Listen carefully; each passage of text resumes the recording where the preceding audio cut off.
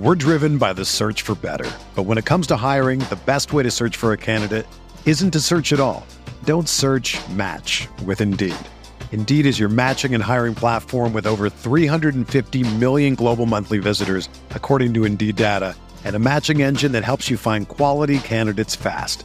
Ditch the busy work. Use Indeed for scheduling, screening, and messaging so you can connect with candidates faster. Leveraging over 140 million qualifications and preferences every day, Indeed's matching engine is constantly learning from your preferences, so the more you use Indeed, the better it gets. Join more than 3.5 million businesses worldwide that use Indeed to hire great talent fast. And listeners of this show will get a $75 sponsored job credit to get your jobs more visibility at Indeed.com/Blue Wire. Just go to Indeed.com/Blue Wire right now and support our show by saying that you heard about Indeed on this podcast. That's Indeed.com/Blue Wire. Terms and conditions apply. Need to hire? You need Indeed. Hello? We're on to Cincinnati. You play to win the game. It was all that Dan Marino's fault. Everyone knows that. When it's too tough for them, it's just right for us.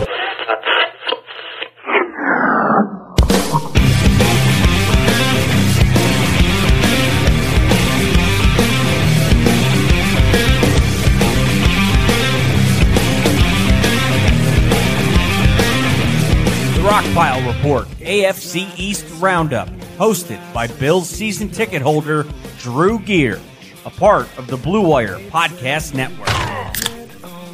Welcome, everybody, to another edition of the AFC's Roundup Podcast. We are back for the 2023 season, and we're kicking it off this year talking about training camps. It's week one. Every team has its training camp going on. In fact, as we're watching this, as we're recording this, the Hall of Fame game is going on in the room. It's a great night. Football is officially, Bruce Nolan's been joking around about all the times football is back.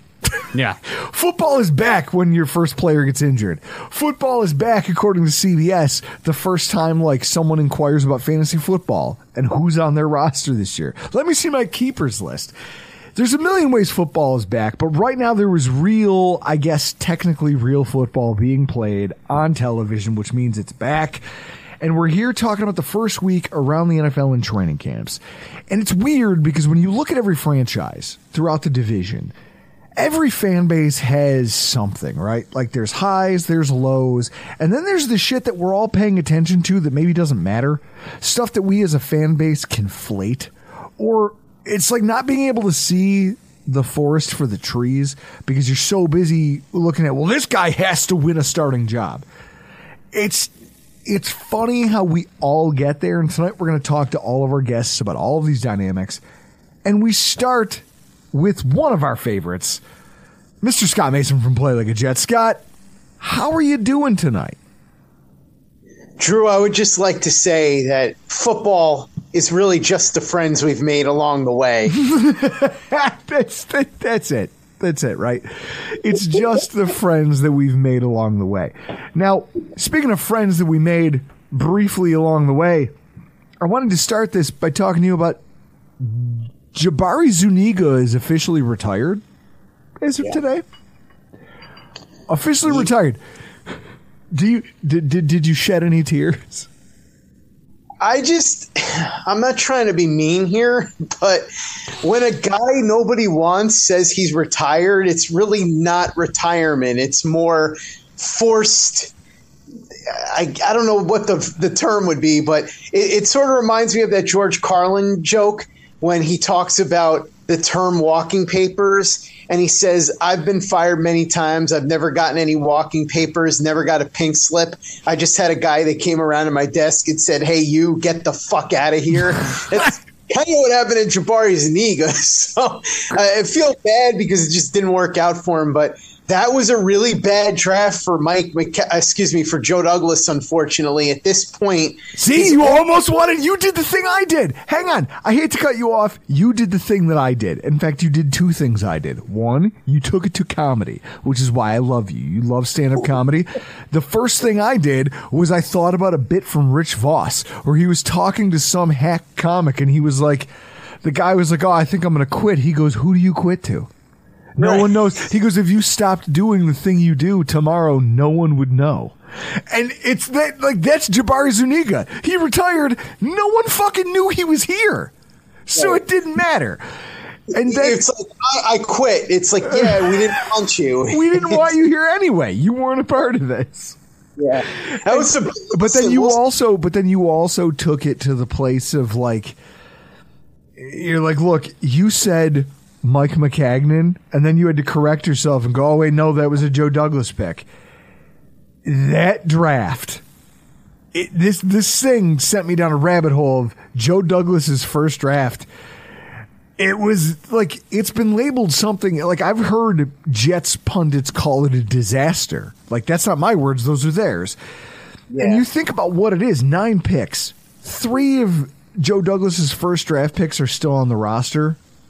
Like, before 6 players left before their contracts actually expired. The punter you drafted, gone. 2 second-round wide receiver, like the second-round wide receiver, he's been traded. Ashton Davis and Bryce Hall. Those are the guys, right? They're backups. They're both bad. They're both bad. I don't think either one of them is going to make the roster. The funny thing about it is the only hope they still have, and it's not looking great right now, is Becton. It's sad because Becton has incredible talent. I think if he hadn't gotten hurt and kept his head on straight, he could have been as good or better than any tackle in that class. But look, he's been gone for 2 years. He's working his way back, and who knows if he ever is able to work out for the Jets. So, yeah, that draft class for Douglas, brutal. And that's where we start. If we're talking about the highs and lows of 2023 Jets training camp, we're going to start talking about some of the lows because I don't want to leave you on a low note. We're going to finish on the highs. The low notes right now, it's got to be this idea that Becton, the only saving grace of Joe Douglas's inaugural NFL draft, he's obviously gotten better. The last couple drafts you guys have been phenomenal. But the first class, the only saving grace he has is he's on his last leg, figuratively and realistically, and things are not going well. He's been up and down, correct? Yeah, I don't think he's going to start. I mean, anything can happen. We'll see. But at this point, it looks like he's not going to start. So now, listen, to be fair, that doesn't mean he won't get a chance to start at some point. It just looks like when the season begins, Max Mitchell, who was the 4th-round pick last year out of Louisiana, is the favorite to start at right tackle. And at left tackle, it's going to almost certainly be Dwayne Brown. So, yeah, right now, it's not looking great. I mean, to Becton's credit, he's finally started to change his attitude, or at least publicly. He had been going on social media and pouting, and then he got all mad when they told him that he might have to try to play right tackle instead of left tackle. And the last time he spoke, he said all the right things. He finally said, I just want to play. They can put me wherever they want. And he was asked if he would demand a trade if he didn't get a starting spot. And he said, I'm not focused on that. That's a ways away. And basically punted on the question so as to deflect, and I think that was the right way to go. Ultimately, he is probably the most talented overall tackle on the roster, but there's so many factors working against him right now. If he doesn't start the season right away, he really needs to just work hard and bide his time because, as we've seen, especially last year with the Jets, injuries on the offensive line happen very frequently, and even if he doesn't begin the season as a starter, he'll more than likely get his shot. So, yeah, we'll see what happens with him, but unless he really kicks butt in camp the rest of the way and does really well in the preseason, he's got a very large uphill battle trying to win a starting job, which is sad to see this many years into his career. You would have hoped he'd be on track to be an all-pro at this point, which is what he looked like he was going to be after his rookie year. But right now, we're just sort of holding our breath, waiting and seeing. So what else, if there was any low points, because I know that you and Andy Vasquez from NJ.com, you're always doing these training camp recaps. You have him on the show once a week. He's always talking about what he sees at camp, what he's picking up on. What are some of the other worrisome signs out of I know it's early, but from the first week, what are some things that concern you? Well, so first of all, we do daily training camp reports. It's not just Andy, though. It's also Chris Nimbley at Jets Insider, Antoine Staley from the Daily News, Robbie Sabo from Jets X Factor. Antoine Stanley, my man. Yeah, I love Antoine, by the way. I love this dude. You want to know about food in all the different cities all over the place? Because Antoine's lived everywhere. Antoine's your guy. You got to go to Antoine. He almost had a gig in Buffalo nailed down, and he was reaching out to us. We were DMing back and forth about like, all right, well, here's the places that you might want to target living if you're going to be covering the Bills. And also, like, this is where cost of living is. Here's your wing spots.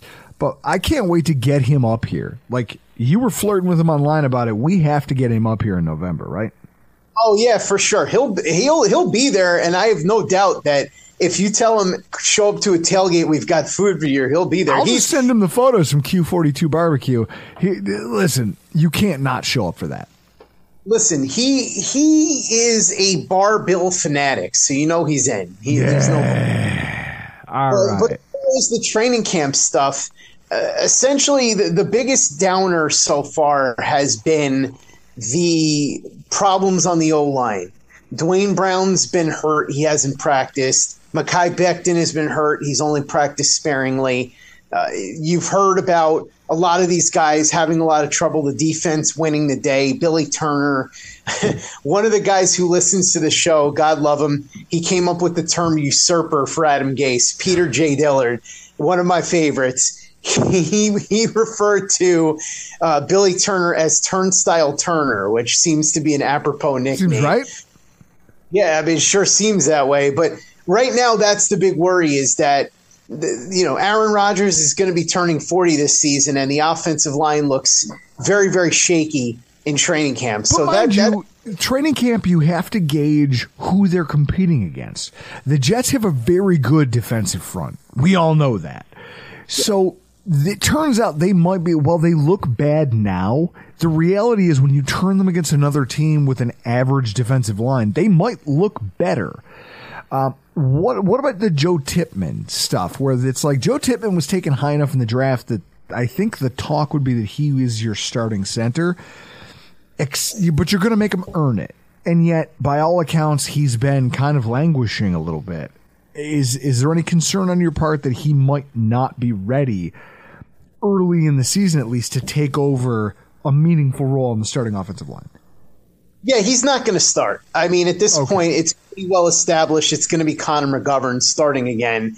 And I told people this when Tippmann got drafted. I said, look, Tippmann's a very promising player, and I wouldn't be surprised if he won the starting job, but at the same time, you'd have to favor McGovern because McGovern is a veteran who has done it. He's got several years of experience in the Jets system and all of that. So right now, it looks like McGovern is pretty much a shoo-in, barring something crazy. In the Hall of Fame game, Salas said he was going to be playing guys that were battling for different spots on the roster, and Tippmann is playing Connor McGovern, Elijah Vera Tucker, Laken Tomlinson.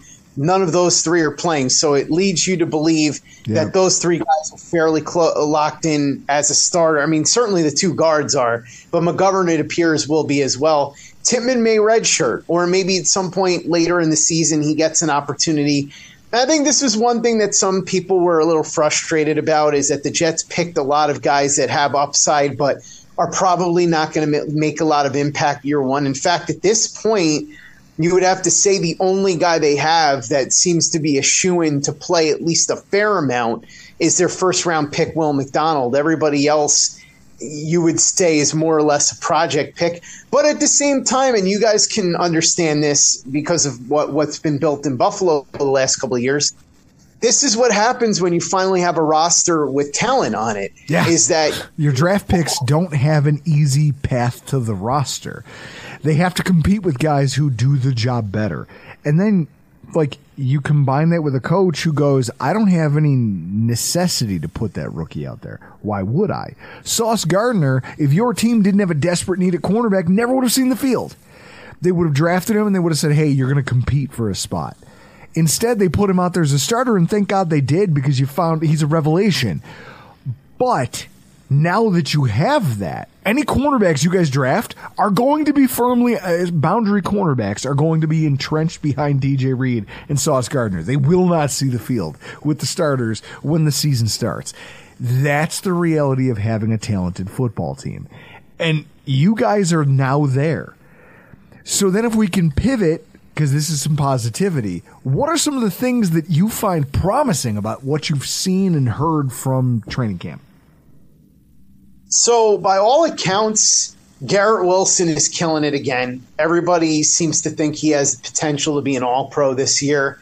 You're hearing a lot about the leadership role Aaron Rodgers has taken on, the chemistry he's been developing, not just with Garrett Wilson and the chemistry he already has with Lazard, but also building chemistry with Mecole Hardman.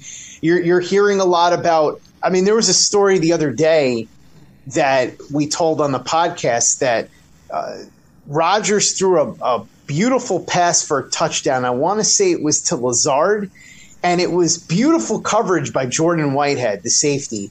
And after the play, Rodgers ran over to the sideline and was talking to Whitehead, and they were going through the play.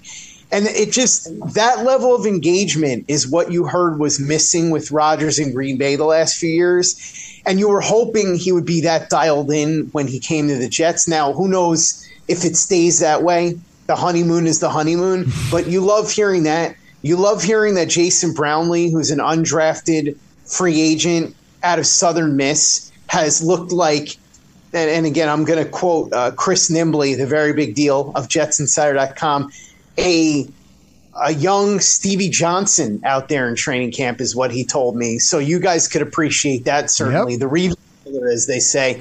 And in fact, it was funny because he goes, that's who he reminds me of. He goes, I'm sure if you look up his dimensions and his speed and all that, it's going to be different. I looked it up. Their 40 time was almost identical, and size-wise, they're pretty much identical. And style-wise, it looks like they're very similar. So that's an interesting one. Tony Adams, who was an undrafted free agent out of Illinois last year, a free safety, he has stepped up and been tremendous in training camp to the point where a bunch of players and coaches were on Kay Adams' show on FanDuel the other day, and they were all talking up Tony Adams.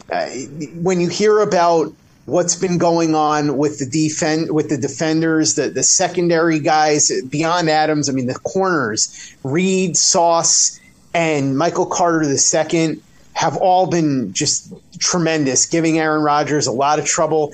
And it's funny because you barely even hear about Sauce anymore because it's just a given what you're going to get from him every day. Exactly. Well, that's it. Like, it's like the Bills with Trey White. You know he's going to be great. And then you watch the highlight plays of him. Like, oh, my God, this guy, Gabe Davis, almost had this great sideline catch, but Trey White punched the ball out. And it's like, no, he makes those plays all the time to a point where it's become routine. So you don't celebrate him anymore. Instead, you just do the slow nod where you're like, yeah, that's the guy. That's the guy we have. You have a Trey White the same way we had one. Here's one thing as we close, as we wrap this all up. During a previous podcast this summer, I postulated about this idea that it was maybe problematic for the fact that this Jets team seems to be the most cohesive it's been in a long time. And it comes with the addition of an Aaron Rodgers. And Aaron Rodgers seems to be the guy who, when you talk to a Solomon Thomas, he'll tell you, oh, the locker room's completely different than it was before he got here. And I say to myself, okay, that's not exactly a great thing if you're the New York Jets, because you've got a quarterback who is very I don't want to say hyperbolic. He's very volatile. There is some volatility there. He's been protected in Green Bay for a lot of his career. It's not uncommon knowledge. You just go follow Tyler Dunn. He'll tell you all about it. This idea that the media in Green Bay had to coddle him, and he was protected. He was never challenged there because they knew who and what he was to their franchise. Now he's here, and everybody's gravitating to his energy, going, this guy changed the culture. He changed this, he changed that. On one hand, I go, it's rough because this guy's volatile, but I go, also, you're marginalizing the coach's role in all of this. Like Sean McDermott, if I look at the Bills model, Sean McDermott built the Bills he broke the drought in his first year with Tyrod Taylor. Then they went into a tank year where Nathan Peterman was supposed to be the guy, and Josh Allen was supposed to do what Patrick Mahomes did in Kansas City and redshirt on the bench for an entire season. And instead, they were like, Nathan Peterman's so bad, we have to put him out here. And Sean McDermott kind of held the team together through that storm of the 2018 season, which was chaos. And he's never had a losing season since. For Robert Saleh, do you think that this dynamic of everyone gravitating towards the quarterback's energy and knowing how quickly those sands shift, is that a good thing or is it a bad thing? No, I think it's a good thing as long as Rodgers stays engaged. Look, yeah. So that's the caveat. No, but it's like that with any star quarterback. Look, when you get a star quarterback, you saw this with Peyton Manning in Denver, you saw it with Tom Brady in Tampa Bay, and you hear it from the players all the time. A guy like that, they're larger than life presence, right? Listen, there are guys on that team. I mentioned Tony Adams before. Tony Adams, I think, is like 22, 23 years old. Tony Adams probably grew up idolizing Aaron Rodgers. Sauce Gardner, we know, grew up idolizing Aaron Rodgers. He's talked about that, right?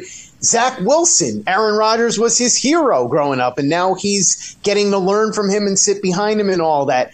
And I think when you have a guy who carries himself like that, who's a legend, one of the greatest of all time, you heard about the Brady effect in Tampa, how they changed the way that they did things with him because it became the Tom Brady way. Okay. And it became the I'll buy that way. No, I'll buy that. I'll buy all of this, dude. Like, I just want to hear it from you. I want to get your opinion. And it seems like you're in on this. Yeah, I mean, look, it would be a little bit different, I think, if with the Bills, it was a totally different situation since Allen was a young kid. He was coming into a team that had already, like you said, broken the drought with Tyrod, and there was a culture that was already built and established there with McDermott and all this, and they sort of built Allen from scratch, and then now you've got this young nucleus. It's sort of a different thing. With Rodgers, this is part of why I think they wanted him, is because they felt like he would change the culture and the locker room would be different. Look, this team hasn't had a quarterback that the locker room could really unite behind since Brett Favre 15 years ago, right? I mean, certainly they did it with... And then he sent a picture to a fucking massage therapist. Well, no, it was to one of the team reporters, but... Oh, wait, a team reporter? That's even worse. That lady wasn't rubbing him down. She was just writing words on a piece of paper. Oh, yeah, no, I'm not sitting here defending Favre's I understand. I understand. Look, I remember what Kerry Rhodes told me, and you're seeing a lot of it now. Kerry Rhodes said, again, he grew up with a poster of Brett Favre on his wall. So when Brett Favre walked into that locker room, it was like, holy cow, I can't believe I'm playing with Brett Favre. And there's going to be a lot of that with the Jets. And so because of that, his words carry a lot of weight. And you hear stories about how Rodgers goes out of his way. He's like the cool kid who wants the nerds to be, on his level. So he'll sit and eat lunch at training camp with the offensive line. Then the next day he sits with guys that were undrafted and are trying to make the team. Like, he's trying to bring everybody together. And look, like anybody, Brady was also a bit volatile in the sense that he had a certain standard he demanded. And if you couldn't meet that standard, it was going to get to a point where, you might be in his doghouse. And you'll probably see a lot of that with Rodgers. Obviously, Rodgers is he's a different type of a personality than Brady is. But you don't get to the level that these guys are at without being some type of a personality. So I just think that, in a way, this is sort of what this team has been lacking for a while. It gives them an identity. And, he's 39, turning 40. Who knows? He said he wants to play a few more years, but he's also said that he doesn't know realistically how many more years he can play because it's all going to just depend on how his body holds up and all this other stuff. But for now, I think it's a good thing. And look, these guys, a lot of them are young, and it can help them grow as players and as locker room presences as well. Does this mean that I think the Jets are going to win a Super Bowl or something? No. I mean, we've talked about this. I think the most likely scenario for the Jets is that they make the playoffs, and then whatever happens from there happens from there. You know how it goes. You get into the playoffs, you see how it goes. But I think the best place to end this session is what I just saw in the Hall of Fame game. Who's number 55 for the Jets at linebacker? Because he just had a doozy of an interception. It was one of the nicest things I've seen. The defense looks like it's for real. You're shutting out the Browns in the Hall of Fame game. You just had an interception. Now they're going to score at least a field goal, if not a touchdown on this drive to break the game open. It's a great time to be a Jets fan. It's a great time to hate watch the Jets if you think that there's schadenfreude to be had. Where can everybody find you? Because if there's any coverage anybody's going to have, I want them to be focused on you. Where can they find your podcast? Tell us about the website. What do you got for us? Well, of course, I appreciate that, Drew. And I would – hold on, Chris. I'm going to need you to edit this for me because I can't remember who the hell wears number 55 now, so I want to look it up. Chaz Surratt. Oh, it's Chaz Surratt. Okay. Yeah, so, Drew, it's Chaz Surratt who wears number 55. He's a strange case. He was a wide receiver who got converted to linebacker, so he's trying to make his way, but it's good that he's making plays in the preseason. The Jets clearly have a need at linebacker, so if he can continue to do that, maybe he can make an impact in some way. Anaconda has just scored the first touchdown of the 2023 NFL season. There you go, Jets. There you go, Jets. Anaconda has the first touchdown of the 2023 NFL season. A true New Yorker, by the way. From Brooklyn, New York. Where can we find your show? Where can we follow you on social? So the show is at iTunes, Stitcher, Spotify, Google Play, anywhere that you download podcasts. The show is daily. We have daily training camp reports, 7 days a week, even in the off season, throughout training camp, everything. So check it out if you want to get a more in-depth idea of what's going on at Jets training camp. And if you're a Bills fan, you should want that because that is something that it's sort of a know your enemy kind of thing. We've got playlikeajet.com, our YouTube channel, youtube.com/playlikeajet. Our newest video is on Jason Brownlee, who is a wide receiver from Southern Miss, undrafted, who I just talked about before. He's kind of taking training camp by storm, so if you want to take a look at him, you can follow me on social media at PlayLikeAJet1. And I will say that Chris, I believe, was the one that joked with me that the idea of the Jets winning the division over the Bills would be like saying Los Boricuas was better than DX back during the Attitude Era. And I have to say, I don't see it that way. I think it's more like DX and the Hart Foundation. And I think you could throw the Dolphins in here too. Hart Foundation.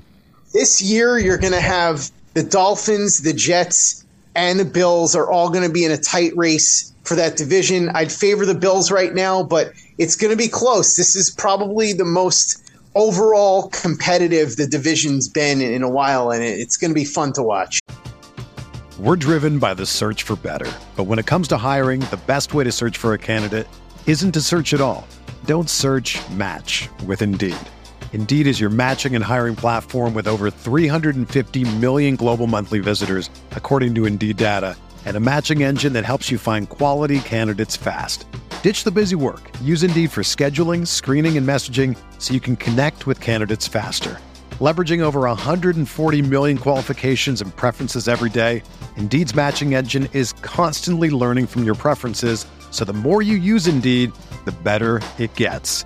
Join more than 3.5 million businesses worldwide that use Indeed to hire great talent fast. And listeners of this show will get a $75 sponsored job credit to get your jobs more visibility at Indeed.com/Blue Wire. Just go to Indeed.com/Blue Wire right now and support our show by saying that you heard about Indeed on this podcast. That's Indeed.com/Blue Wire. Terms and conditions apply. Need to hire? You need Indeed. And so now we pivot and we bring in a fan favorite, good friend of ours, Mr. Christian Simonelli, as we move on to the New England Patriots and we start talking about Patriots camp. But just before that, new dad, you're just soaking it all in. You're still in the early stages where kids are cute and fun. Isn't this amazing, Christian? Like, isn't this like the best? You know, everybody says that this is the best time, and it's true, and you don't know until you're in it. But it really is. It's great. You know, you just sit there. My wife and I were like, "Wow, we made her." You know, it's wild. It really is. And plus, she's a great kid because she's like us. She sleeps, so see, can't complain. See, you got off easy on that one, my friend. One thing I want to say. Like, everyone knows I'm a terrible person. In fact, before we started recording, I was just telling you about how I actively shun my neighbors. Yep. For their own good. It's for their own good. But I actively shun my neighbors. And so I feel, though, that I've reached a good place because each one of my kids, as I've had them, has, like, I don't know. I feel like they change, like they make you a better person because they're around. Like, you don't have a choice. You just get sucked into that. Have you felt any of that? Like, do you feel different now that you're a dad? I don't necessarily feel different, but people tell me I look different. You know, like I walked in with the other day, I went on Tuesday, and she's like, "How's it going, Dad?" And I was like, "Pretty good." And she's like, "Yeah, there's just something different about you. You just look different." And I said, "Well, yeah, I guess babies will do that to you." Chris, you know what it is? He's got bags under his eyes, and they just don't want to tell him. Right, you look like shit. That's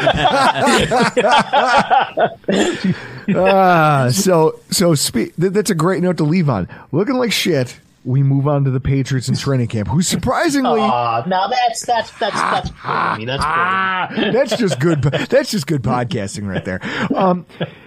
We move on to talking about the New England Patriots. The theme of the night is the highs and the lows through 1 week of NFL training camp. I mean, at the top of the show, we were talking about this idea that fans might conflate some battles that really weren't battles, or they might, like, it's hard for the average fan to know what to care about when training camp rolls around because there's a million things going on, and some of them are, like, there's some, I don't know what you want to call it, interconnectivity, and some of them are isolated performances that you're watching and things that a player does. You're watching for health. If we're talking about the Patriots and something that maybe that like some facet of Patriots camp that Patriots fans have been conflating, is it fair to say it's probably this quote unquote quarterback battle? Oh, absolutely. Yeah, totally. And you're right. Like, there's a million things going on in training camp, especially like the first 3 to 4 practices where they're just installing stuff and just, you know, one day the defense looks good and then one day the offense looks good, and then you got a couple of days in a row where the defense looks really good and the offense can't get out of their own way. And now we're on the other side of that, where the offense for 2 days in a row is taking it to the defense, and the defense is getting frustrated. So, yeah, you know, Mac Jones and Bailey Zappi, you know, Zappi got some first-team reps yesterday, but for the majority of the camp, it's been Mac Jones. You know, he's been with the ones, whether it's in live action, 7-on-7s, 11-on-11s, or off on the side on the practice field with the starters. So that's definitely the biggest thing. And look, it's August. You know, people need something to talk about. So nothing better than a potential quarterback controversy. It did strike me as funny. I struck a nerve with an angry Patriots fan on Twitter the other day because I pointed out the fact that he was just being a dick. And like I usually do, he wasn't doing it to me. He was doing it to somebody we knew, and I usually just come off the top rope when no one's looking. And I'm just like, well, here's the thing. I go, that's funny from a Patriots fan you guys are the only team in the AFC East who doesn't know who your week 1 quarterback is. I go, that's like a guy. I was like, that's like a guy who shows up at the prom with no date and then wants to heckle the people running for king and queen of the prom. Like, that's who you guys are. So you shut your mouth when you talk about my football team. And it turned into an ugly thing, which, I mean, that's my social media usage. That's just what I do with it. I'll burn that thing to the ground one of these days. But what I liked about it was that you could see a little insecurity in this guy, the way he would, like, the ferocity of his response. I was like, I struck a nerve. There it is. Oh, yeah. There is a part of the Patriots fan base who genuinely believes that this might be up for grabs. I just want to say this, even if Bill Belichick hates Mac Jones, he's not going to bench him. Like, right. Bailey Zappi will not be starting week 1 for the Patriots, barring, like, something crazy would have to happen. And it's just absolutely. And it's just funny watching this all play out and just watching the way this goes, the way fans, the way the local media talks. So with that, and a lot of this is media driven, but the highs and the lows through a couple weeks. First of all, I hate Reed, especially the Patriots. The Patriots forever. I always joke with Mark Schofield. I have an SB Nation handle, and I am a mainstay in the Pat's Pulpit message boards. I dare somebody to try to find me, but I just go in there and cause trouble. I say things that are inflammatory. I start arguments and then I leave. It's bad form. Throwing the woad bombs and then just taking off. Yeah, nice. Yes, it's hilarious. I love doing it. But so as I'm over at patspulpit.com, there's Brian Hines is talking about how on Monday, your punter, Bryce Behringer, this is a quote, punter Bryce Behringer might have been the best player on the entire field today. Oh, God, yeah. And I go, first of all, I just wanted to take a minute and roll around in that like a dog that found something terrible in the yard. What is if I wanted to ask you, from everything you've read, everything you're hearing on the radio as you're consuming all your local stuff, what does it seem like is happening with the overall talent level of the team? Like when I hear something like that, I think to myself, it doesn't sound like anyone's really stepped up and made themselves a star in this camp yet. Yeah, I mean, that's accurate. I would say that I don't want to say necessarily players have surprised, but you see the talent in Christian Gonzalez at corner. You see the speed and agility from 6th-round draft pick to Mario Douglas. You see Juju Smith working primarily out of the slot as a big, big target and saying, okay, you're looking and you're saying, I see what the scouts, I see what Belichick saw in these guys. We're going to see we're starting to get to see how they use them.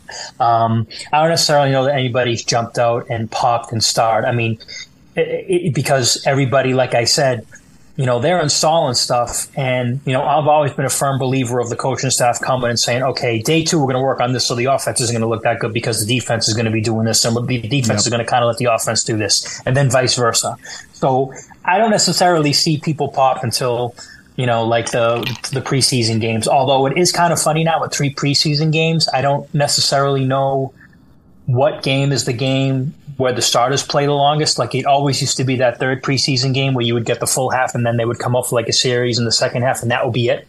I don't necessarily know how that's going to play out. Like that's vacillated because it's only been a couple of years. So, not only has it only been a couple of years, but now with the new cut down rules, that's the game. Right. Like now that you're doing all your cuts on the same day, that's a thing where if the team has any questions about depth, they want one more game to view everybody under a microscope. So the narrative might flip and you might see starters play more, play a series or 2 week 1, play more week 2, and then give all of the depth guys that last game to just duke it out. Like the 4th preseason game used to be. Exactly. Yeah.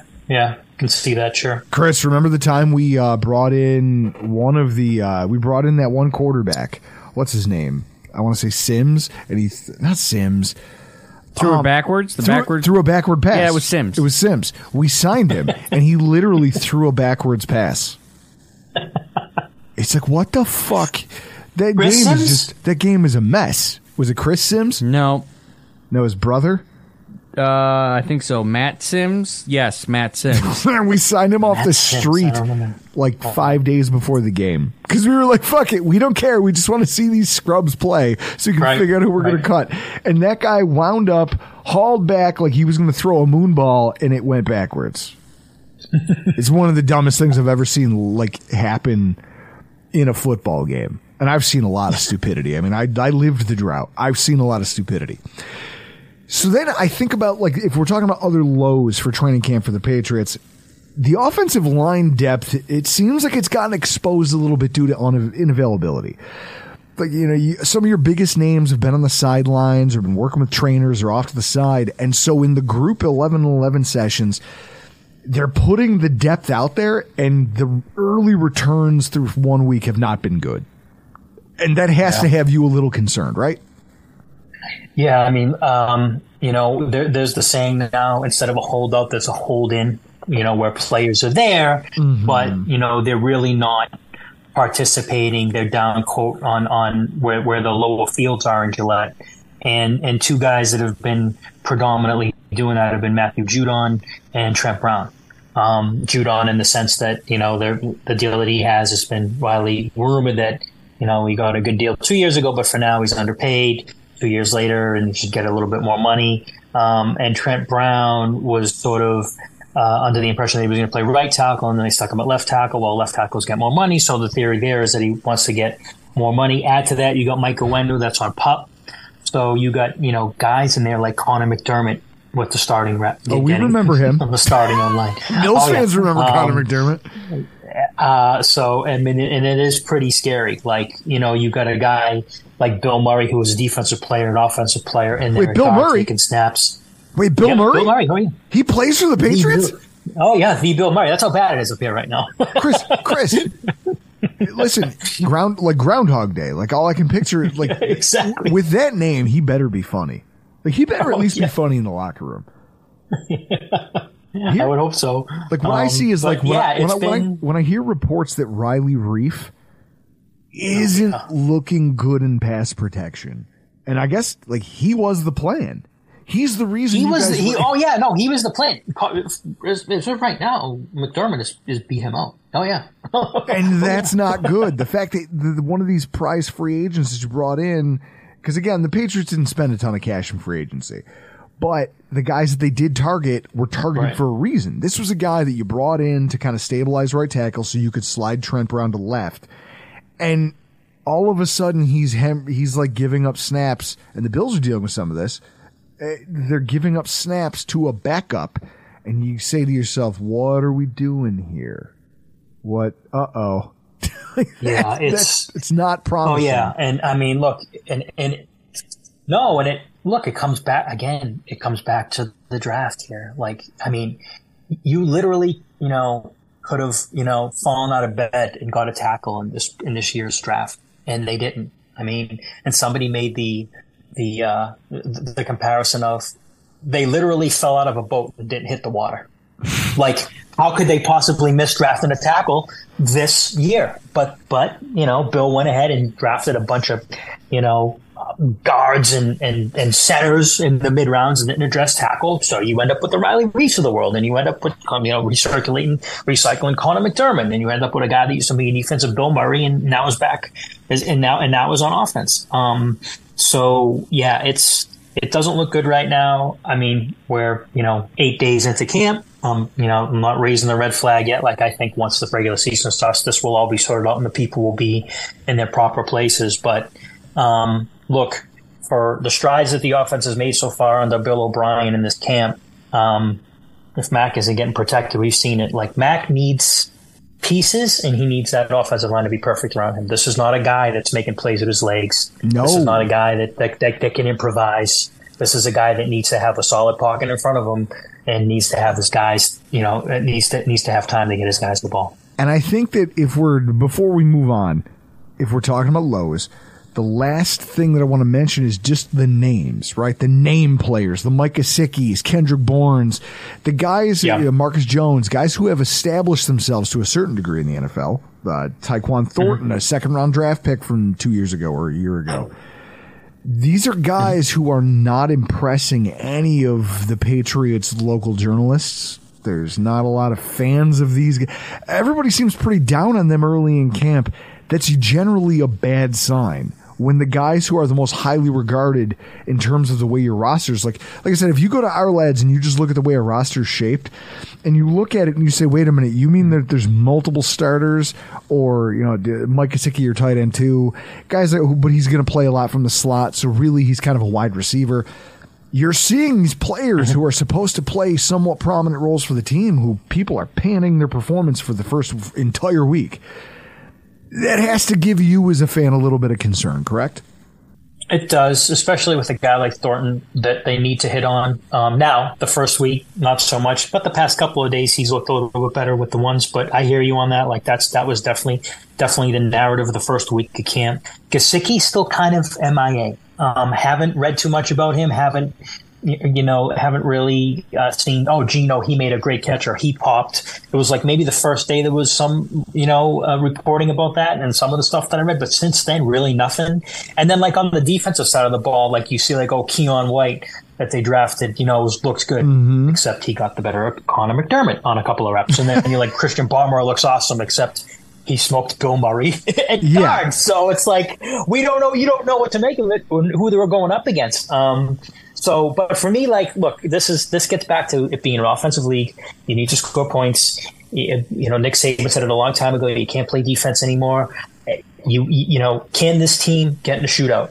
Can this team be down 28-14 in the fourth quarter and come back and win? They haven't shown it in the past 2 years, and I don't see with the way that the roster is constructed now that they'll be able to do that. I think this is a team that needs to go out there and get a lead, and they need to go up on a team, and then they need to play one way. I just don't see this as a team that's going to be able to get in a shootout with a lot of people. So getting back to your original point, it is worrisome about the guys like Thornton, about the guys like Gesicki, especially if they're going to be a too tight an offense, which the way that Bill O'Brien is so far has run this camp is that it looks like it's going to be heavily Hunter Henry and Mike Gesicki. And that's where I want to end this. Like, if we're going to end anywhere, I don't want to just come on here and drag you about your team. If there's a high note to be had, it's that the Patriots are finally running an NFL caliber offense. Like, you guys, after last season's disaster with the dickhead with the pencil shoved behind his ear, Patricia. Also, like Chris, I think Chris is the first person to point it out, and I'm sure he saw it online somewhere, but he was the first person to say it to me. Chris was the one who pointed out. He goes, that guy has a pencil behind his ear, but that sheet's laminated. I was like, no, he's correct. What the fuck? What are we doing? Right. So, all right, yeah. Like that moment, I realized that guy's an idiot. Like what's that quote from Back to the Future? He's an idiot. It comes from upbringing. His parents are probably idiots too. That's the guy that I think of now. I think of the Matt Patricias of the world. So with that said, you guys are finally running mesh concepts in the red zone. And that alone tells me that this is an offense that is going to try to operate like everyone else does. Absolutely. This year compared to last year, night and day. Last year in camp, they would run the same play like 6 times in a row. And then they would flip the side of the field and run another play 6 times in a row. And then the end of the season, there was a piece in the Boston Herald by local reporter Karen Garigian who sort of detailed the dysfunction. And one of the details in there was that it all started in a mini camp where offensive players were coming up to Patricia and company and saying, all right, if we do this and we line up this way and the defense comes out in that, what do we do? And the response was, well, we'll get to that when we need to. So imagine that happening in like last May. You know what I mean? Like, and you're a player and you're like, oh my God, they don't know. We don't have a plan. They can't tell me because they don't have an answer. They go, listen, the plan is super secret. I can't tell you about it. And you go, oh, wait a minute. Oh, there is no plan. Yeah, I'll tell you in November when we're way out of the playoff race. It's like, it was a mess. But this has been from Jump Street going all the way back to spring camps. It has looked like an NFL offense. It's a professional offense, the way that it's supposed to look like, getting in and out of the huddle quick, motions, everything. Just, it looks like an NFL offense. And Billy O, surprisingly, who used to be very vocal when he was there from 07 to 11, maybe he like blows up in the meeting rooms, but he's sort of the guy that's been on the sideline with the sheet, sitting back, arms folded, and then let the players run the play. Matt comes back to him. They chat a little. So I think they're doing a lot of behind the scenes, like, cleaning stuff up, but it looks so much better. Look, that was the worst offense of the Bill Belichick era last year, without question. And I'm going all the way back to even 2000 in his first year when he had Drew Bledsoe. I feel like if your team had tried to roll out what you were doing on offense last year schematically under Tom Brady would have murdered the offensive coordinator and just started wearing his skin as a mask. And it would have been like a Texas Chainsaw Massacre Leatherface kind of a thing, and just been like, listen, I'm calling the shots now. I'm Matt Patricia now. Like, he would not have accepted that. Oh, no. I'm the captain now. Yeah, go sit over there. Like, absolutely. He wouldn't have. It would have just wouldn't have happened. So that's exciting. Like, I get to see an NFL offense this year. Hooray. Like, that's great. Problem is that talent-wise, you're clearly fourth in the division, so I don't know where that leaves you. Well, Christian, we always like hearing that. Like, it's always good. It just makes me, it warms my cold black heart.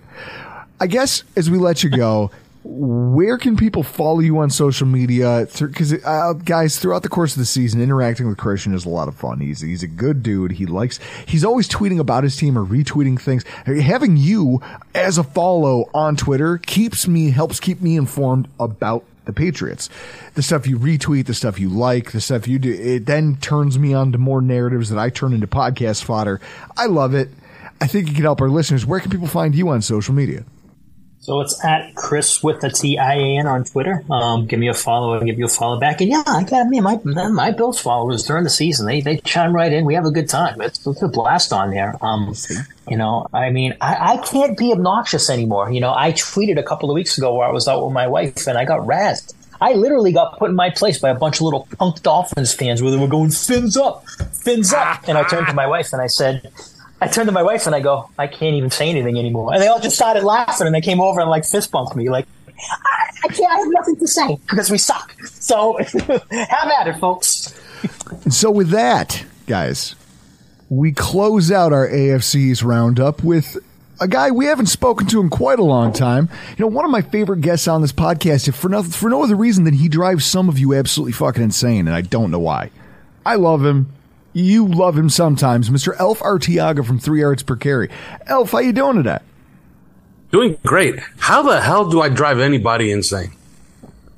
There's a lunatic in Canada named Pat Cleary who, for some reason, the mention of your name, he starts foaming at the mouth. I don't know what you do to these people, Elf. I really don't. Well, imagine when the Dolphins actually overtake the Bills in the division. Then these people, I might need security then, right? No. Or I might just need to, carry a gun like I do right now. Well, I think it's Alf's tone. Well, it's your tone. The way I'm sarcastic, you think? Yeah.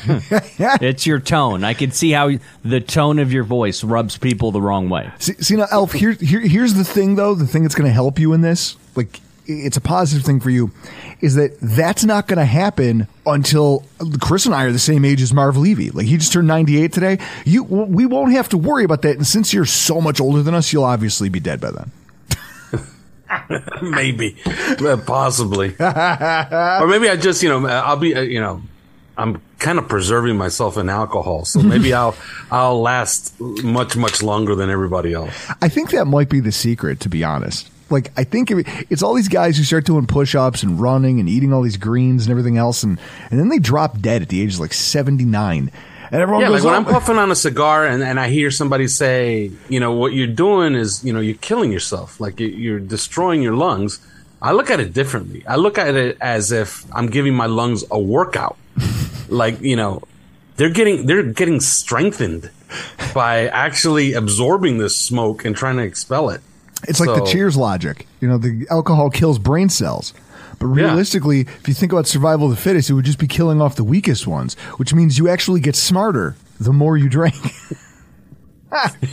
Well, that's true. That's a fact. There's no ifs, ands, or buts about that.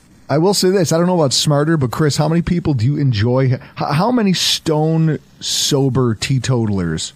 I can probably count. It would take me 2 hands. There are some people who aren't boozers, who I genuinely enjoy hanging out with, but it's lopsided, to say the least, right? Yeah, I would. If you don't, if there's somebody in my life that doesn't drink, it's, why don't you like to have fun? There's always that one guy, and you see them all the time, right? You're at a function or whatever, and you're having a good time, and there he is. And he wants to start conversation, and he's holding a bottle of water. And you know what? And again, I don't knock it, but here's what I'll say. It's the judgmental sober person. That's the guy I can't be friends with. It's I can't talk to you. They're like, oh, you're really going to have a third beer? And I'm like, third? Sir, I don't know if you missed the other 3. Where have you been? So we're here talking about the Miami Dolphins and the training camp and the highs and lows that come along with it. Because I think that what happens, and we kind of talked about it a little bit at the top of the show, there's this idea that every fan base, not just the Bills fan base, I mean, I know that we can be pretty up and down, we can be fairly volatile. Dolphins fans aren't much different. I mean, you guys routinely get amped up right up until football starts and then eat each other alive as a fan base. It's interesting to watch unfold. And so throughout the course of training camp, it's not just about the highs and lows, but then you also have to question, like, what is it that we're supposed to be paying attention to if we're actually, because you could talk about training camp battles, but are those battles really battles? In some cases, they're not. Like, I razz some Patriots fans about how there's a quarterback competition going on with Zappe and Jones. Realistically, that's not reality, but I can say it and it'll upset people. But there's some people who genuinely believe that's happening. It's like you're going to upset yourself if you don't know where to put your eyes and you can't apply the right context to things. So first of all, when it comes to Dolphins training camp, realistically on the whole, what is it that you guys are hoping to get out of this? Like, if there's two position battles you think are going to be highlighted this summer for you guys, what would you say they are? Well, it's looking like left guard and possibly right tackle, as it's been the last couple of years. It's going to be a little bit of kind of volatile. They have as many as 3 guys going for that left guard spot. Not that Liam Eichenberg has lost first team reps yet, but you could kind of see it on the horizon. And at right tackle, Austin Jackson is the first team guy, but, and he made sure to remind us all today that he's only 23 years old. And he looks like $1 million because he's slimmer and he looks like a great athlete. He's 6'6", 320 pounds, and you don't know where the 320 pounds are because he looks like a tight end. Okay? And he moves really well. But Kendall Lamb has really come on as like the swing tackle, and he keeps having moments in this camp. So maybe that position will be up for grabs as well. The position group that gives Dolphin fans a lot of optimism is that secondary, because when they drafted Cam Smith, you were on Twitter. You saw Dolphin fans lose their collective minds. Why are they drafting Cam Smith? So how many cornerbacks do they need? Like, these people are idiots. Fire Chris Greer. Well, it turns out Chris Greer was pretty smart after all, right? Mm-hmm. Because they're having a pretty damn good camp. Of all people that you would have thought could have been taking first team reps, nobody had Noah Igbenogany being a Vic Fangio favorite. But there he is, playing a lot of zone. Dolphins playing a lot of zone, by the way, now. Mm-hmm. And then Cam Smith is having a monster camp. And then, Nick Needham is still on the way. I don't think he'll be ready for the season opener. I think he's like a guy that you're waiting for in the first month of the season. But you still have Kader Kohu. You have a healthy Xavier Howard. And the secondary, all the safeties, Deshaun Elliott, Javon Holland, like, the team is really deep in the secondary. And that's what gives the Dolphin fans a lot of hope, is that they take their biggest injury that they could take on the defense. And, they could fade it. It's ho-hum until they get him back in November or December. Well, and that's like the Buffalo Bills not having Von Miller. It's like, well, the team made a move to go out and address that. So now you look at the depth chart and you go, in an average season, if you weren't a Bills Super Bowl team and you were trying to go out there and compete, you could do a lot worse than the D-end rotation we currently have. And oh, by the way, eventually at some point, we're going to get this guy who we know is a monster talent and a proven commodity back on the field. So you feel better about it because of the way your team's constructed. Now, in terms of the highs and the lows you guys have experienced so far in the first week of NFL training camp, we already know what the low is. It was probably one of the biggest punches in the dick I've seen anybody take, where everyone was excited. They go in a Vic Fangio defense. We can't wait to see Jalen Ramsey in this. It's going to be they're going to be a match made in heaven stylistically, the way they like to play, the way he likes to play call. And then you watch him go out. I think it was day 2. And it's like, I don't think I'm being like, I'm out of line in saying that has to be the low point when you watch a star player at any position leave the field. Now, as you just said, they have options, so the blow is sort of muted a little bit. What else have you seen that you've been concerned about, or that has you kind of like, just with a feeling of disappointment when you see the way that a certain facet of this camp so far has played out? Oh, well, our tight end group is like non-existent. Like, there's nothing there. It's just a bunch of blockers and if they catch anything, I guess you could get excited about that. But it's not that they're a bad group. It's that it's kind of one dimensional. It's all a bunch of inline blocking tight ends. There is no wide move guy in that entire group. Just today, there was a pretty highlight-worthy play where Tua Tagovailoa on an RPO threw a no-look pass over the middle for like 15 yards down the field, and it hit Eric Saubert in both hands, and he just dropped it. So he ruined the great highlight that could have been. It was one of those where, because we have fans out there, and it was one of those like, whoa, because everybody saw Tua look one way and then throw it another without looking, and then it hits the guy in both hands, and he drops it. So I would say, I was onto this last year when I told everybody, look, man, Mike Gesicki is not going to catch the balls you think he's going to catch. Mm-hmm. This offense is all about Tyreek Hill and Jalen Waddle. Well, I'm here to tell you again. Yeah, it's all about Tyreek Hill and Jalen Waddle and a collection of third wide receivers that they have on this team, whether it's Braxton Berrios, Robbie Chosen, or the emerging Eric Ezukama, who got injured, by the way, today. But we shall know more about him tomorrow morning. See, that's the frustrating thing when I look at your depth chart and I go, we're doing this Braxton Berrios thing again, huh? Like, some NFL team somewhere is doing the Braxton Berrios thing. How old is this guy? Like, I'm going to pull this up. He's got to be, let's see, Braxton Berrios, 5'9", 185. It doesn't give his birth date, 1995. So it's not like he's ancient, right? But he's also a guy who flirted with high-level production and yet still hasn't given any team that as a slot receiver. It almost gives you Isaiah McKenzie vibes. Like, hey, I can do some special teams things really well that make you think that, hey, he could be more if we could use him offensively. And then you try to use him offensively and it just never materializes. Like, I guess I should say I do hope that you guys dabble in those waters because it really doesn't work. But I feel bad for you having to watch that play out. When I look at this and you're talking about the tight end group, that's something that the Patriots have been dealing with for years.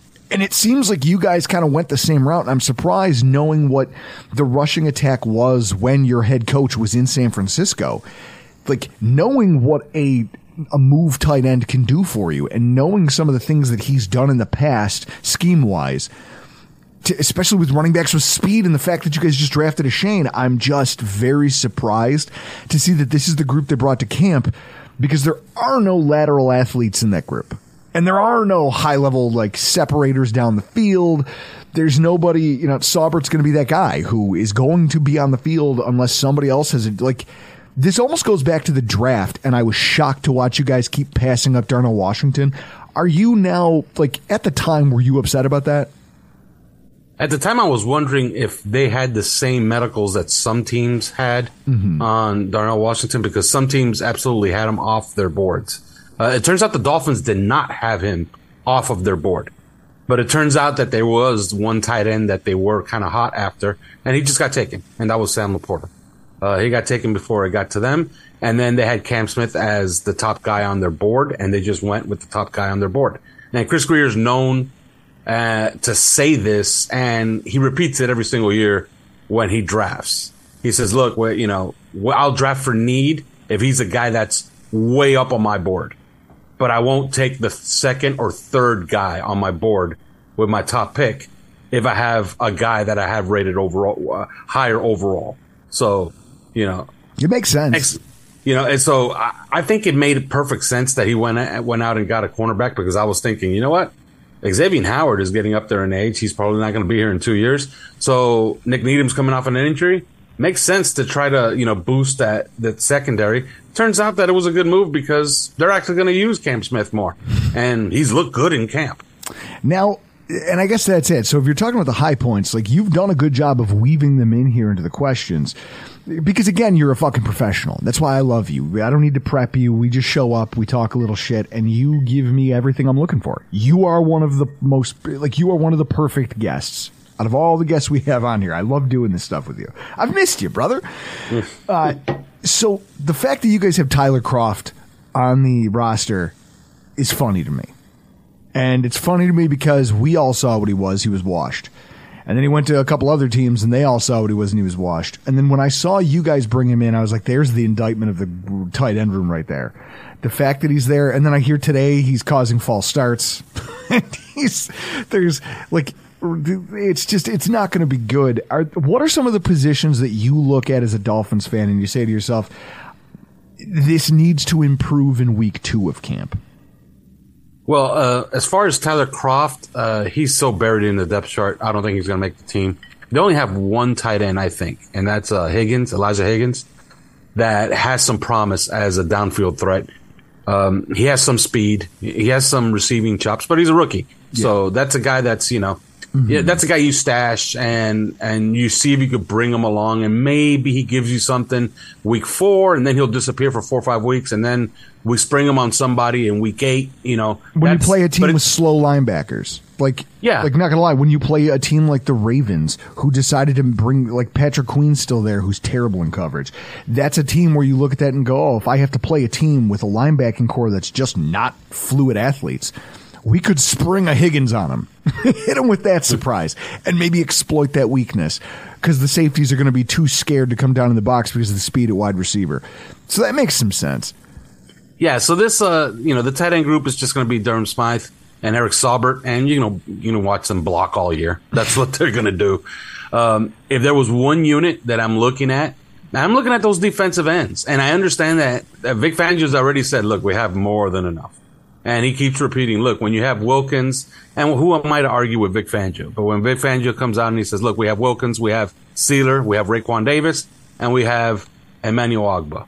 And that's enough for what I need them to do. And when you watch the defense and they play with 2 guys standing up, and they got Chubb and they got Jalen Phillips, and they still have Malik Reed out there, and they have Andrew Van Ginkel, then you start to see what he's trying to get to.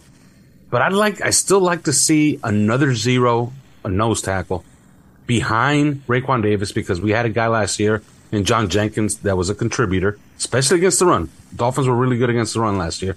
So I want another zero. I think they will bring in a guy.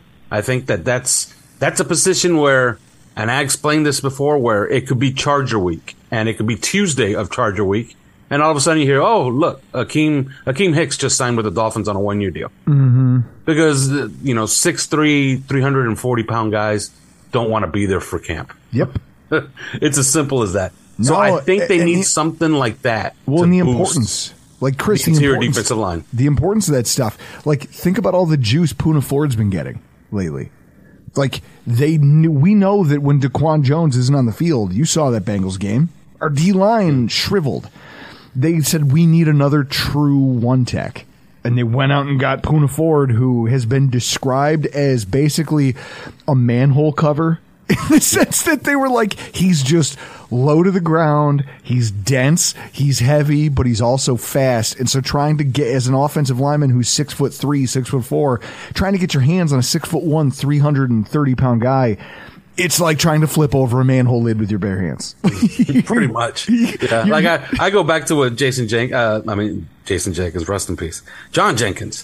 What John Jenkins told us last year when he was asked, this is, you keep sticking around and you keep playing nose tackle. What makes you so adept at playing nose tackle? And he says, I push people around and I'm hard to push around. It's the simplicity, right? It's the simplicity, and that's about as easy as it is. Well, where can everybody, because myself, I hate listen, I hate watch, I hate read.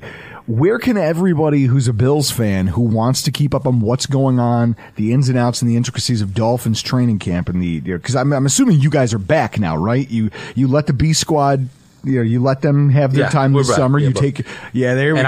I'm doing daily camp reports on our 3 yards per carry feed. So there's plenty of content on there. So where can people find it, and where can they find all of the stuff over at 5 Reasons Sports? Well, we're the number 3 yards per carry. The number 3 yards per carry. You can find us on Twitter at 3 yards per carry, the number.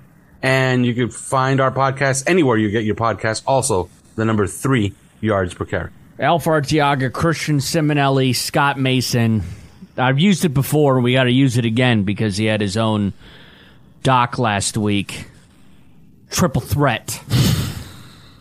I love how Bam Bam Bigelow had a Dark Side of the Ring doc that aired last week. It was Wait, real did he? good. Oh yeah, it was good.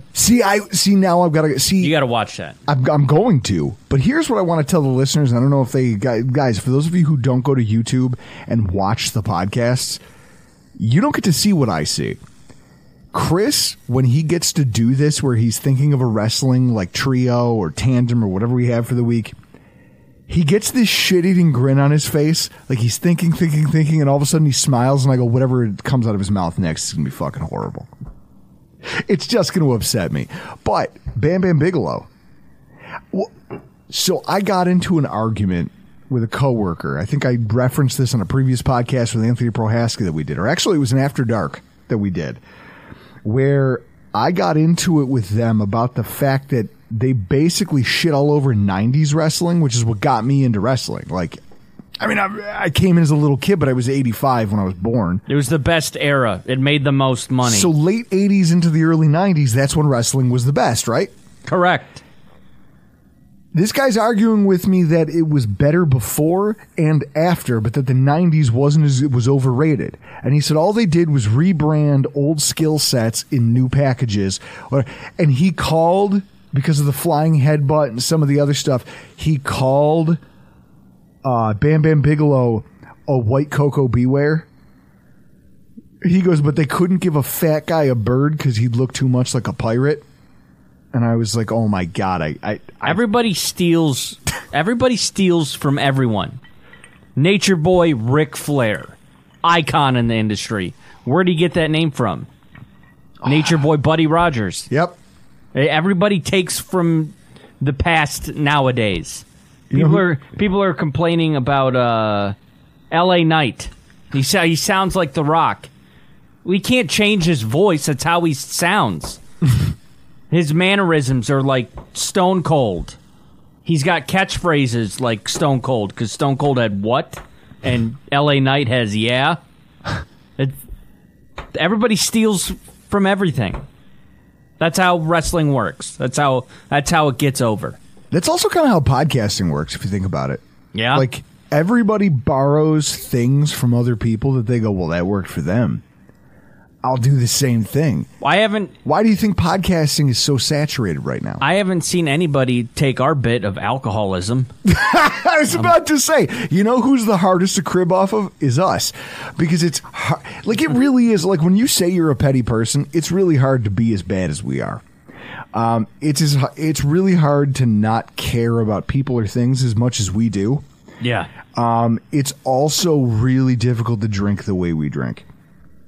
Correct. Like, I'd like to think that if this was like Andy Anderson's out there listening to this, Andy, I believe he just upgraded belts. I think he's a blue belt now. If I'm wrong, either way, feel free. I was going to say, feel free to squeeze a little harder on that rear naked. You're going to throw me in at a Bill's tailgate this year, but I feel like we are black belts when it comes to alcohol. Yes. We're a professional's professional. There's no other way to spin it. And that's honestly what is getting me through this training camp stuff. The fact that I can just drink and ignore a lot of it. Chris, we started off at the top of the show talking about this concept that every team has some things that, like the idea that fans maybe conflate some narratives. Yeah. Make up some battles in their heads. I know for a fact, one thing that Dolphins fans are arguing about right now is who should be the backup quarterback for the Miami Dolphins. And you've got dickheads out there saying, well, Skylar Thompson deserves a shot because he led them to almost a playoff victory. Chris, can I read you his stat line? Yeah. From that almost playoff victory? Okay. When you're talking about who you want backing up a fragile quarterback, this is apparently the guy that some lunatic fringe of the Dolphins fan base wants. Skylar Thompson, 18 of 45. 18 completions on 45 throws for 220, 1 touchdown, 2 picks, 4 sacks. He ran twice for 3 yards. That's the guy? If Tua goes down, you want to know that in a game where your defense did everything it could to try to keep you in a game, turnovers, just forcing stops and punts. I mean, we still scored We still scored 34 points. But your defense was timely, and it got you the ball back in some instances, and there were some things that went on. And yet, this guy went 18 for 45. That's fucking wild to me, that you wouldn't want Mike White over that guy just by default. Yeah, it makes sense. So, with that in mind, I think about some of the narratives that Bills fans have been conflating. Some of the battles that I think might have just, like, now that you've watched the first week of camp, might have been in our heads, right? Or some things that we are maybe looking at a little too, like this idea of people agonizing over the cornerback rotation. You've got Dane Jackson, Kyer Elam, and Christian Benford all rotating to try to be CB2 across from Trey White. Now, apparently Trey White has looked like the goods. He's back. He's back. And so that means there's only one starting boundary cornerback job. They're all rotating at it, and people are frustrated. They're like, oh, well, Dane Jackson getting more reps. Just same old bullshit coaching. Guys, I think you're missing the broader picture. You agonizing about this is literally shuffling deck chairs on the deck of the Titanic. It doesn't fucking matter. Because realistically, we have maybe the most outside cornerback depth of any team in the AFC East, correct? Makes sense. Who else? I mean, I'm looking right now at our lads. I'm looking at the Miami Dolphins roster. Who do they have at outside corner? They lose Jalen Ramsey. They've got Keon Crossan, who was pretty good last year as a kind of out-of-nowhere player for the Miami Dolphins. You've got Eli Apple now. Yeah, just signed. Oh, I wish I could have asked Alf about that. Fucking Eli Apple. That guy. He's your future, huh? Awesome. He's going to hold down the fort till Ramsey comes back in late December. What else do you have? You've got Xavier Howard, a rookie, and Noah Igbenogany, who before this week probably was going to fall off if the coach didn't love him, he probably falls off a cliff and dies. What do the Jets have right now? They obviously Sauce Gardner, elite talent in the NFL. DJ Reed, great free agency pickup for the Jets. Craig James and Bryce Hall. So if their cornerback stable takes a hit, what are you doing? You're fucked. You've got okay, let's look at the Patriots. There you go. You pulled that up. Christian Gonzalez is a rookie and he's starting, Chris. Not ideal. Yeah. Jonathan Jones, who apparently has been getting, as we'll talk about in more detail next week, needs to have a better week in week 2. Jack Jones, not great. Sean Wade, I've never heard of him before. Baltimore has had some cornerback issues, and he wasn't good enough to stick there. Like, they just lost Marcus Peters. He went to the Raiders. Baltimore was a team that needed cornerbacks, and they didn't try to retain Wade. That should tell you some things. Meanwhile, we have 4 good to very good options at the boundary. So all of these people bitching about, well, Kyer Elam, I want to see him win. And It's a long fucking football season, guys. It's a long season. And what's going to happen is Trey White's going to get nicked up because he's older.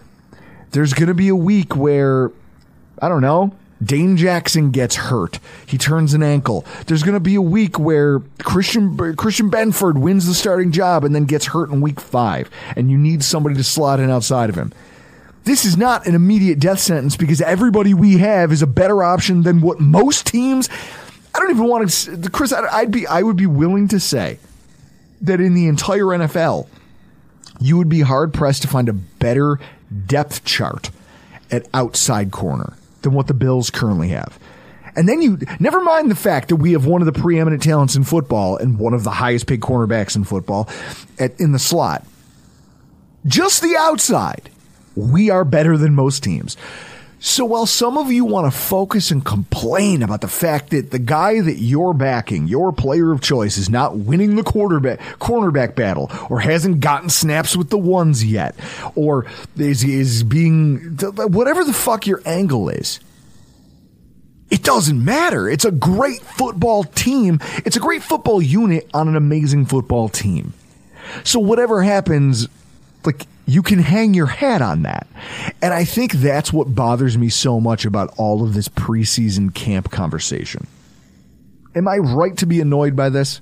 Yeah, I'm annoyed.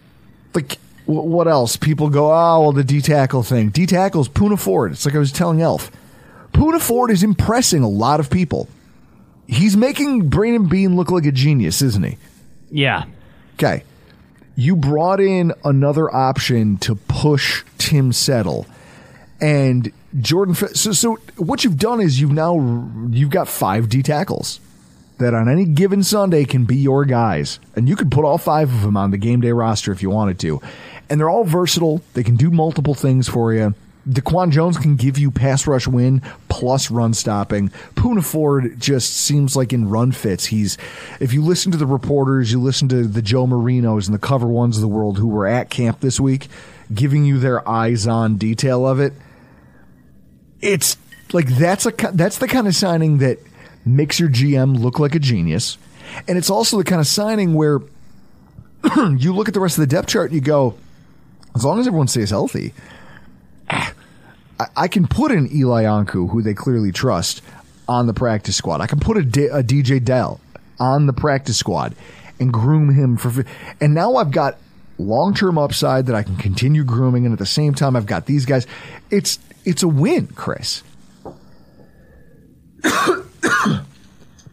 And yet what I hear are fans complaining about how their guy, Ed Oliver, he's doing this, he's doing that, he looks amazing. Okay, good. Ed Oliver looks amazing in camp. This is the flip side of that. You get too high on a player, Ed Oliver looks fantastic. Well, you know who looks really terrible is our guards. Our guards don't look good through the first week of training camp. You know, we talked about that earlier in our week 1 recap podcast. If you guys want to go check that out, it's already dropped. And realistically, I think if I'm being fair, you have to kind of take your all of your takes on your front 7. You have to dial them back a little bit because it all depends on the quality of your offensive line, right? Yeah. If your offensive line's having a bad camp, or if you're starting to find out that some of the guys that you invested in aren't quite what you thought you were buying, then that changes the conversation about how great your defensive line is. And it's unfortunate because I'm not trying to take anything away from them. It's just that as an intelligent football fan, you should be willing to temper your expectations and not get so high on a group of people who are having a lot of success, because you have to look at who they're competing against. And in that way, if anything, it makes me concerned that our defensive line is winning as decisively as it is in a lot of key moments here in camp. I guess with that said, Chris, what are you looking for in the coming week? Like when you're reading camp reports, what's the thing you care about? Offensive line. Okay, so this is it. Spencer Brown already injured his back. So yeah, not ideal. Not good. Talked about that. Although he was seen in the mess hall riding an electric scooter. Allegedly. I don't know. I think that defense is hard to break down in terms of training camp. It always is. Because you see teams that perform well, and then you find out that it's just because they were going up against a line that was bad, or a group of wide receivers that can't really separate well. But you have to take everything with a grain of salt. Everything. With that said, I'm encouraged for the most part by the way this first week has gone. And I think that by comparison, hearing our friends talk, I'm still happier with the way our team is panning out, because realistically, I think if anything, we've learned that most of the guys that we were going to depend on have been as advertised, have shown up. The units that we thought we could rely on look like they're going to be at least what they were last year. There's a lot of things to feel good about, and there hasn't been any key injuries or any key regressions. I like that. And that sets us up nicely for next week, right? When we start our AFC Roundup series where we go team by team and we really take an in-depth look at what's going on in each training camp and each roster ahead of the preseason. Guys, this is a lot of fun. I'm happy that we dusted this series back off and we're going to get it back going for 2023. But for tonight, we got to get the hell out of here. I'm Drew Gear. That's Chris Kruger. And this has been your Rockpile Report. Everyone is talking about magnesium. It's all you hear about. But why? What do we know about magnesium? Well, magnesium is the number one mineral that 75% of Americans are deficient in. If you are a woman over 35, magnesium will help you rediscover balance, energy, and vitality. Magnesium supports more than 300 enzymatic reactions in your body, including those involved in hormonal balance. From functional medicine doctors to mental well-being and female hormone experts, we all know that magnesium is the one mineral to improve all aspects of well-being and health. But which one? Magnesium Breakthrough from Bioptimizers, the trusted choice recommended by leading experts with 7 best-absorbed forms of magnesium to ensure your body receives the support it needs for overall well-being. Go to bioptimizers.com/balance today and use code BALANCE10 for 10% off. Support your journey to wellness at bioptimizers.com/balance. Magnesium Breakthrough from Bioptimizers, your foundation to optimal health and vitality.